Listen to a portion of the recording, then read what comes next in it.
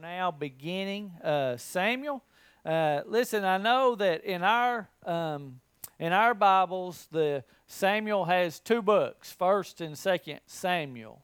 But in the original, and the reality is it was really just one book, 1st and 2nd Samuel. So as we move through these what our Bible has is two books, we'll be referring to both books just as Samuel. Okay, I'm going to refer to them as Samuel some today, and we'll do that here on out.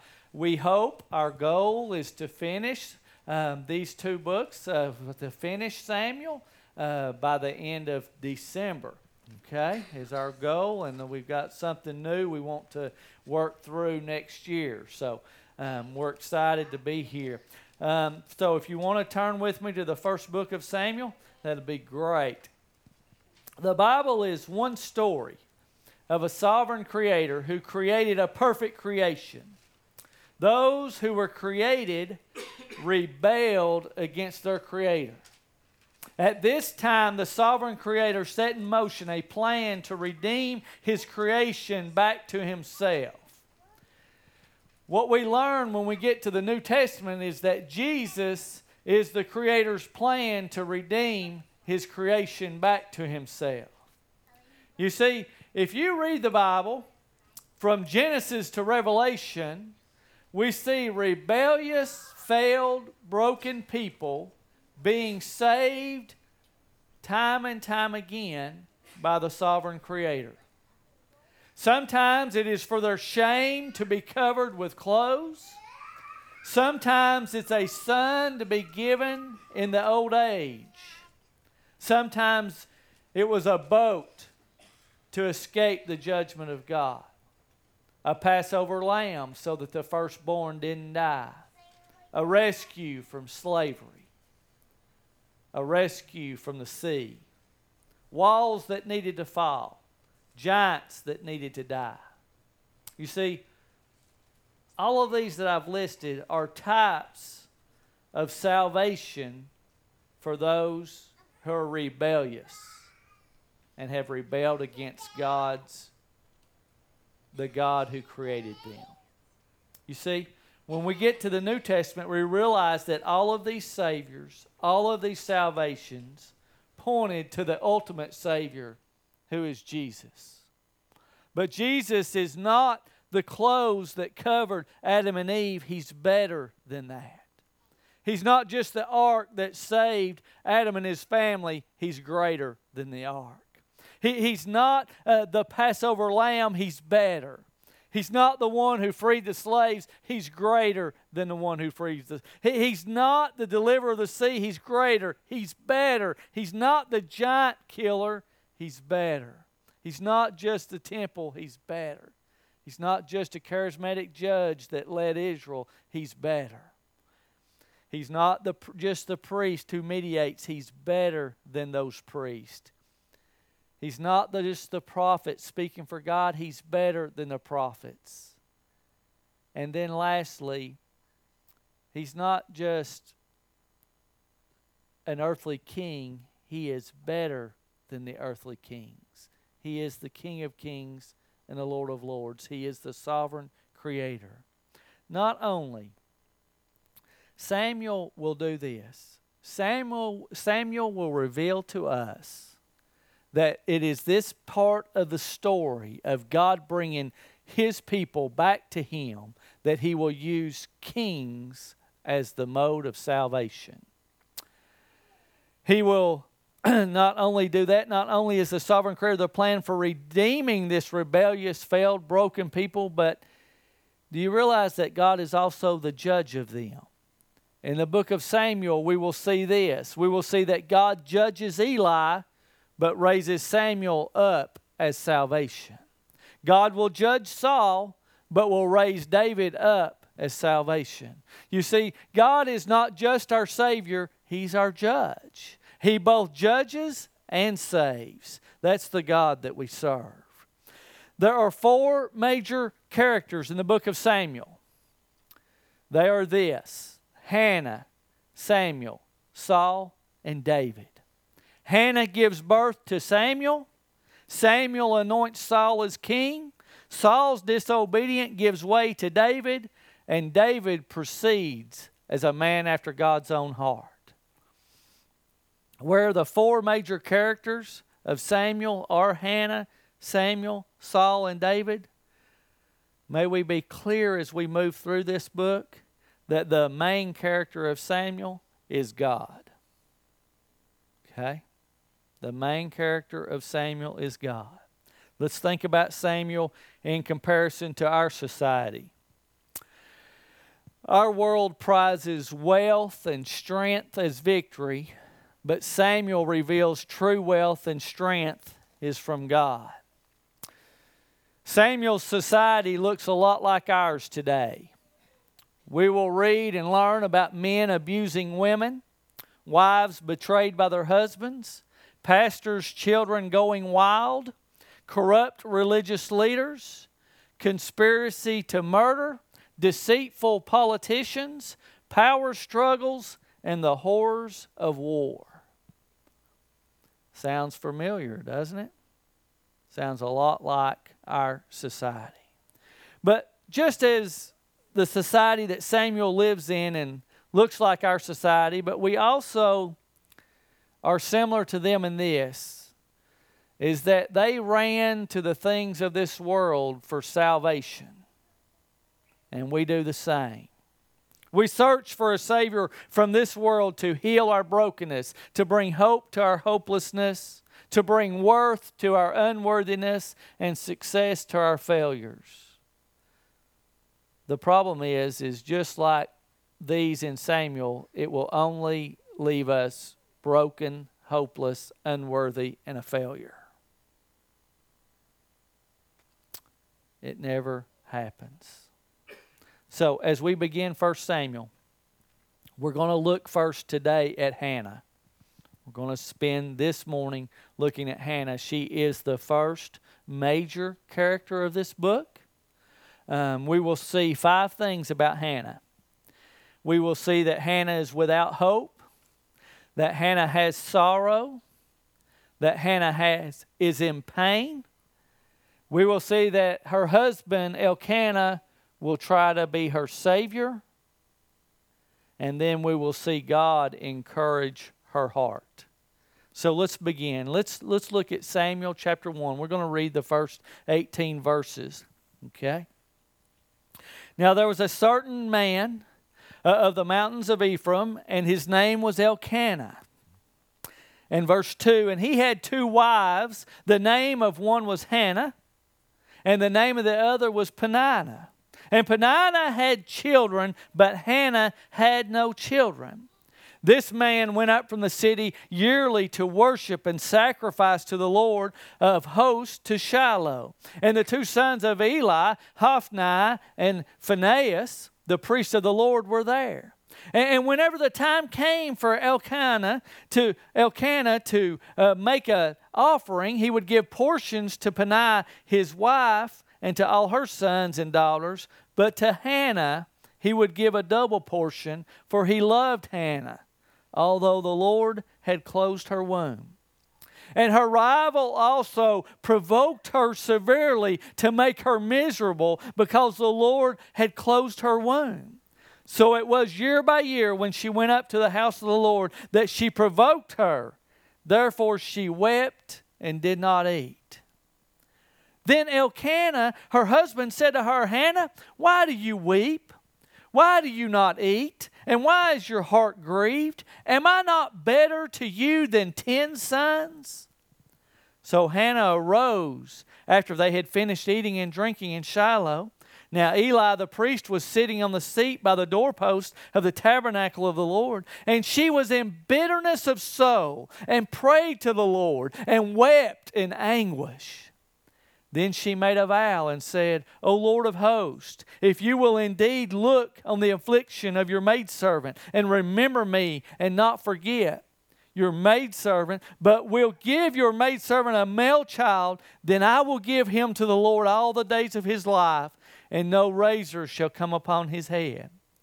And it happened, as she continued praying before the Lord, that Eli watched her mouth. Now Hannah spoke in her heart, only her lips moved. but her voice was not heard. Therefore Eli thought she was drunk. So Eli said to her, how long will you be a drunk? Put your wine away from you. But Hannah answered and said, no, my Lord, I am a woman of a sorrowful spirit. I have drunk neither wine nor intoxicating drink, but have poured out my soul before the Lord. Do not consider your maidservant a wicked woman, for out of the abundance of my complaint and grief I have spoken unto now.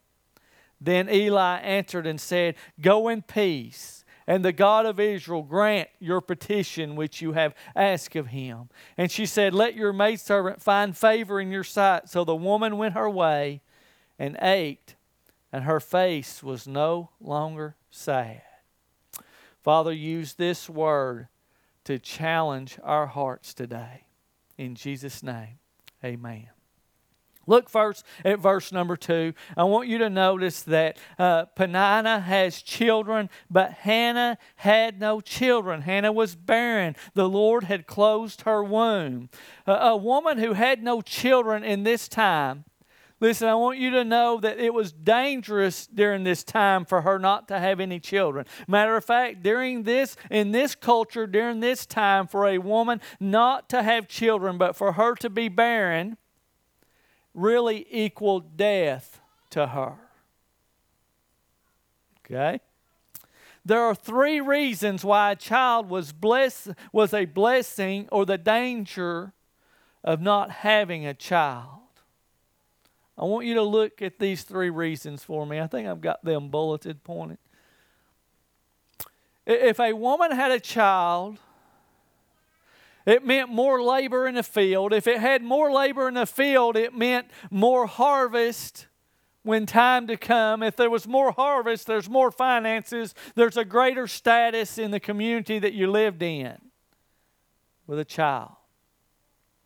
With a child, you could be guaranteed that when you are old and unable, and many times the husband would die before the wife, as is true today, your care for them, your child would care for you when you are old. And then number 3, look, it was the stability of the nation. If I have a child, I'm committing to my nation in such a way that they are going to be able to sustain as a nation economically and with a military. So the child was important in this time, in this era. It was a big deal for this to happen. Hannah, unable to have children, made her future hopeless. She has no hope. Now, I want you to look at verse 7 with me. Then verse 7 says this. So it was year by year when she went up to the house of the Lord that she provoked her. Therefore she wept and did not eat. I want you to notice that Hannah was sorrowful. She had a rival. Her husband had another wife. Now listen, as we read this story, you know, it seems obvious in our culture and our time what Elkanah should have done if he'd have been any kind of man. He'd have had one wife and he'd have been loving her, right? But listen, we're talking about 2,500 years ago. We cannot speak our culture and what we would do into their culture. We've got to understand that 2,500 years ago, there was limited revelation of really who God was and what God was going to do. There was really the 5 books of the Bible, and this really was just commonplace. So we have to be careful about speaking our culture into theirs at this time. So Hannah has sorrow, and obviously she has sorrow. Why? Because she has a rival. It's the other wife of her husband. And the difference between her and the other lady is the other lady is having children. She has sons. But if that's not enough, her rival reminds her of it regularly. Her rival never lets her live that down. Her rival is constantly reminding her that, in a sense, she is a failure. I thought about this week. And you know, it doesn't matter whether you are in Hannah's culture or whether you're in our culture today. The reality is that culture will remind you on a daily basis when you're broken, when you're a failure, and when you're without hope. It will be in your face in a constant kind of way, almost like a thorn in your side. Every culture is shouting to us, you're broken. Something's not right. You have issues. You have problems. The rival was like that thorn in your side and in Hannah's side that could not be removed.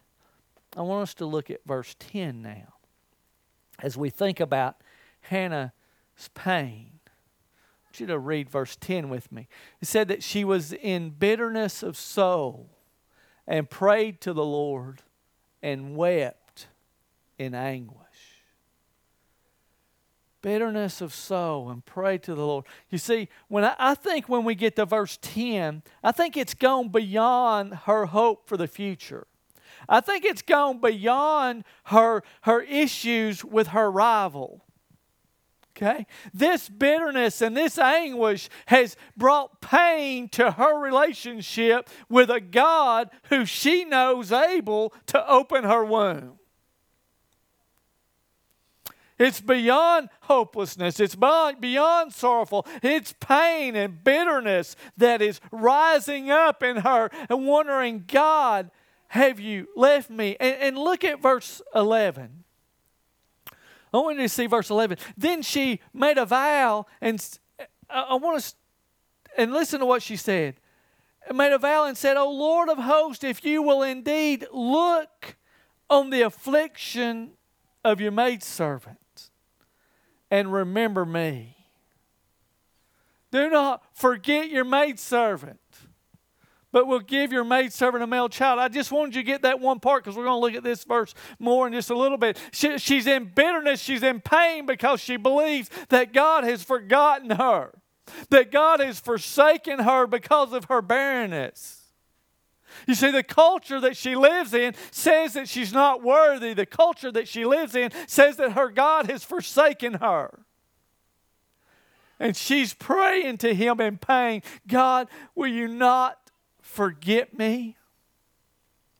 See, I imagine that the day that Hannah married Elkanah, I imagine that she rejoiced that day. She might have sang a song like David sung in Psalm 91 that said, I was going to call the police, I will praise you with my whole heart.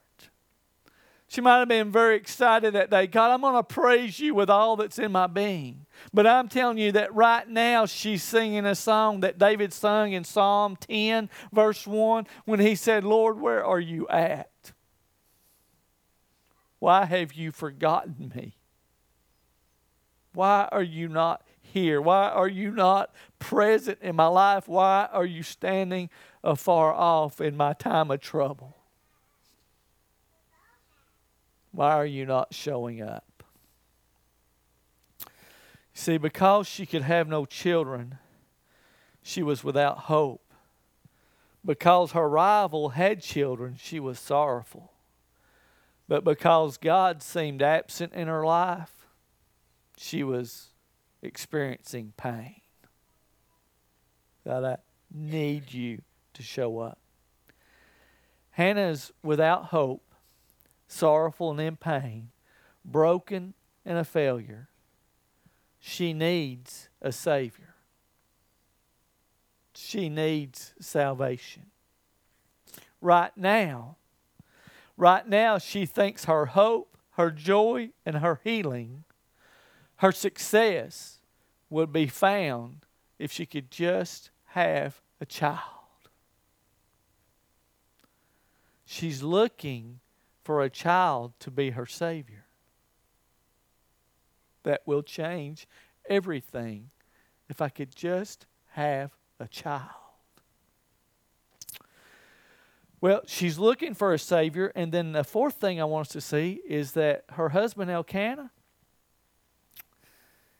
he's trying to save her. He's trying to be her salvation. Will you look in verse 5? But to Hannah he would give a double portion, for he loved Hannah, although the Lord had closed her womb. And then will you look at verse 8? Then Elkanah, her husband, said to her, Hannah, why do you weep? Why do you not eat? Why is your heart grieved? Am I not better to you than 10 sons?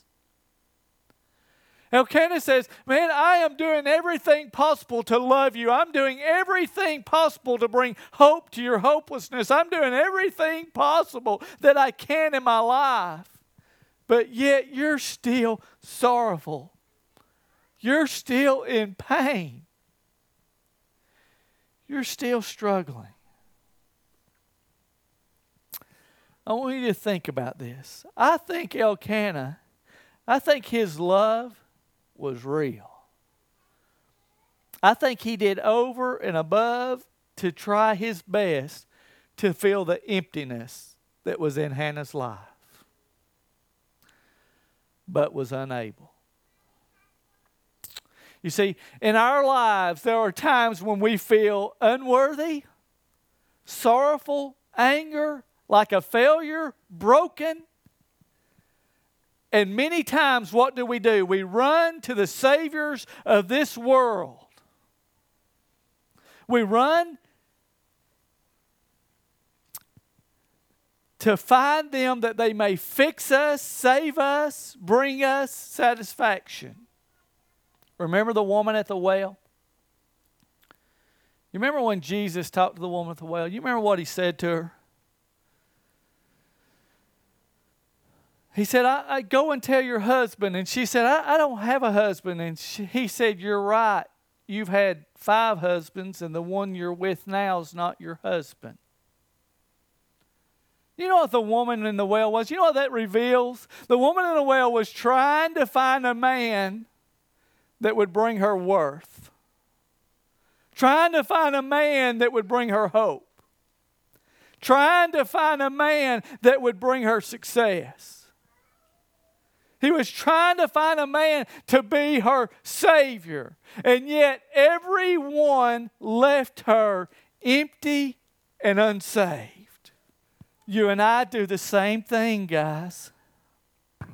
We do exactly the same thing. When we're feeling defeated, sorrowful, broken, we seek those things that will give us victory and joy and worth. We seek the saviors of the world. We seek power or pleasure. We seek some kind of a high, some kind of status, more money in the bank, more possessions and buildings to put them in. And the reality is all of these saviors that we run to, whatever that is for you, all of these saviors that we run to will gratify us. But they never satisfy us.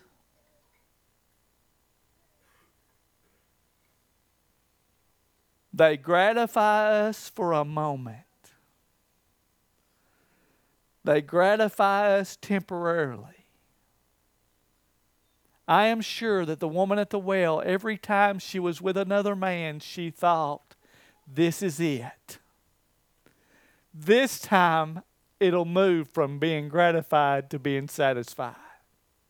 This time it'll do it. If I could just get this, if I could just do this, if I could just become this, then I'll be satisfied. Only to find out we were only gratified. And it lasted but a moment. the saviors of this world can never satisfy us like Jesus. I want you to see a quote that J.D. Greear said about this. He said, Elkanah's double portion couldn't still the storms of Hannah's heart. This is true about all the saviors of the world. This is true about when we're running after things to bring worth to us, to bring joy, to bring the success. Elkanah's double portion couldn't still the storms of Hannah's heart. I want us to look now at verse 9. God encourages Hannah's heart, but let's read this verse 9. So Hannah arose after they had finished eating and drinking in Shiloh.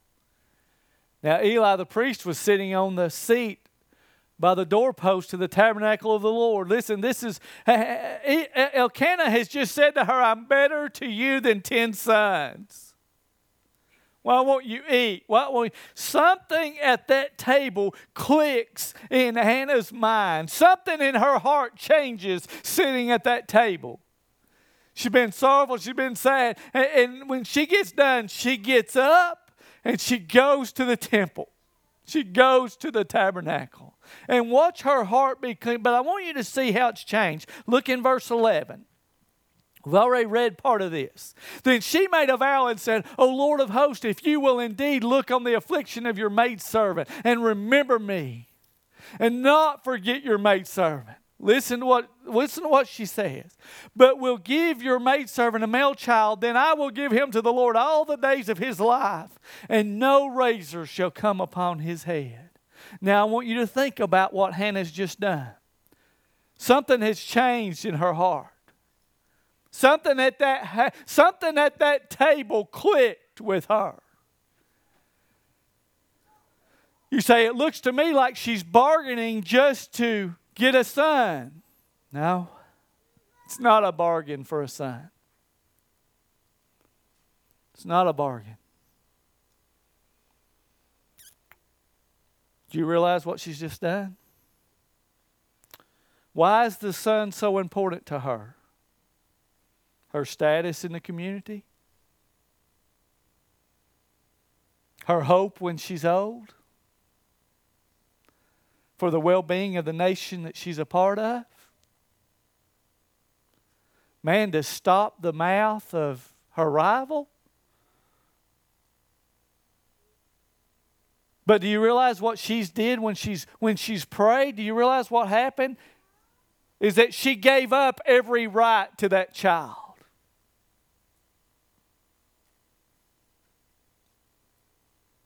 She said, if you'll give me a son, I'll give him back to you. Do you know what that means? I'm going to take him back when he's weaned. You know what that means? That means he's not going to be working in her fields. I'm going to give him back when he's weaned. You know what that means? He's not going to be there when she's old. I'm going to give him back when he's weaned. What does that mean? That means that economically and militarily, he's going to be a priest for the nation. They're going to be caring for him. She's gave up every right. What has clicked in her mind? What has happened? This is what has happened.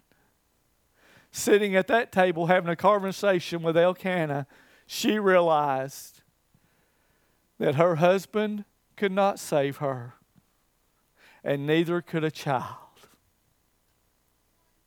And she went to the temple, to the God who she knew could save her. She said, I don't need gratification, I need satisfaction. I don't need to be gratified for a moment. I need everlasting satisfaction. So I want you to look at verse 18. Look at verse 18. And she said, let your maidservant find favor in your sight. So the woman went her way and ate and her face was no longer sad. Do you know what it said? Listen to me, she's not pregnant yet. She don't know that she's going to become pregnant. Eli has told her, may the Lord bless you and grant your petition. We're going to learn some stuff about Eli. I don't know whether we can trust anything he says or not. She's not pregnant yet. This is what has happened, is the Lord has encouraged her heart. The Lord has made it known that He is a very present in the time of this trouble in her life. The Lord has begun to bring hope to her hopelessness and worth to her worthlessness and success to her failure. The Lord just has moved in and begun to encourage her heart that her face was no longer sad. She didn't know whether she was going to have a child or not, but she had a peace and a trust in her heart that her Savior meant good for her and that she was going to be just fine. Because it's an everlasting satisfaction of hope and peace that comes not from the saviors of this world, but from a Savior that's eternal, that is our sovereign Creator. You've heard me say before that I think we need to preach the gospel to ourselves every day. And this is why. Because I think on a, if not daily, weekly, monthly, multiple times a day, we find ourselves feeling without hope, worthless, failures, and broken. And every day we find ourselves running to whatever we think can take away that feeling for that moment. And it always gratifies, but it never satisfies. May we learn to run as Hannah did to the Lord and let Him encourage our heart.